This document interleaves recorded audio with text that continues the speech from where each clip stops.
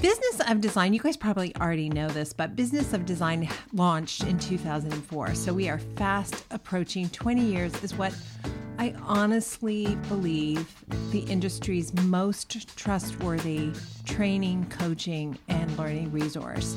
During the 20 years, so much has changed, including you guys, the members. When I first started out, people were going to consultations for free. They weren't charging for half of the services they offered or performed.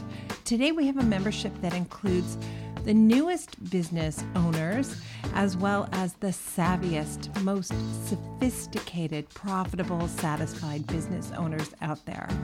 You are about to hear from one of the latter, Yaron Linnet. And I thought this was such a great part of the conversation. What are you going to do when your client says they want to work directly with a trade, or a trade works directly with your client and somehow you find yourself cut out of the mix? Yaron had a very mature perspective on how to handle it, and I liked it very much, and I know you will too.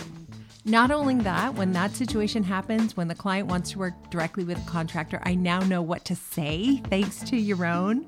It's like the best line ever. Don't miss the latest episode of Mo BOD, available to Business of Design members within your member dashboard. Head to businessofdesign.com to listen in.